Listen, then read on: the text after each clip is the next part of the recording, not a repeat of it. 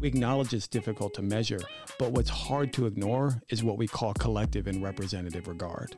So Vince, over to you. Collective and representative regard.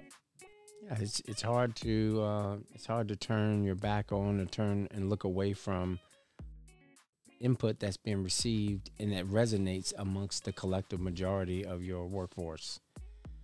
It's also hard to unsee when certain demographics feel a way that no one else observes, can associate with, or can be empathetic to.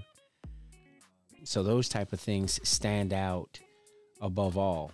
And once they're exposed, it's hard to get the genie back in the bottle, which is why change becomes so required and so it's truly imperative at that point.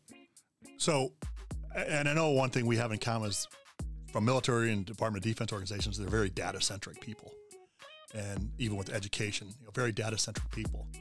So when they talk about all these symptomatic issues they've responded to in the past, I know it's a big part of what